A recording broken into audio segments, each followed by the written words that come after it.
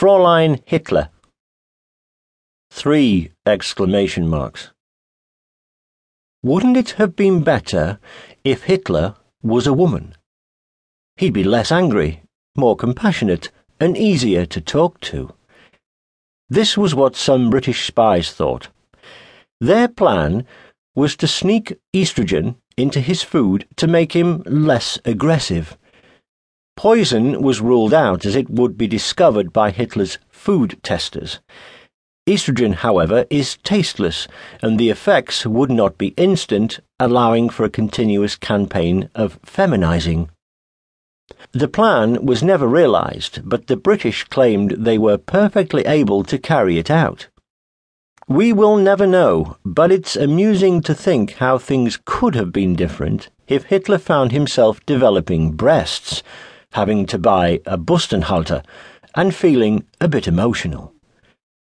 All in all, the idea was nonsensical. Dyed-in-the-wool Nazi females like Ilse Koch and Irma Gries, both sadistic concentration camp guards, were every bit as vicious as their male counterparts. So feminism does not guarantee niceness.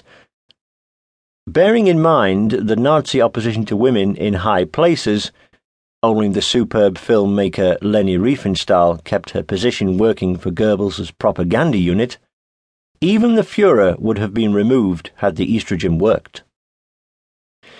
The vague background to all this is that it's just possible that Hitler was bisexual, or even homosexual. His sexual appetite seems to have been small, especially in comparison with Goebbels and Goering, and his relationships with women were largely platonic.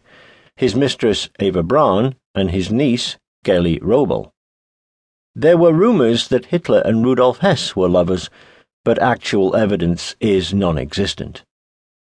As this book goes to press, an American woman, asked for her opinion as to whether the next president could be female, said, "No.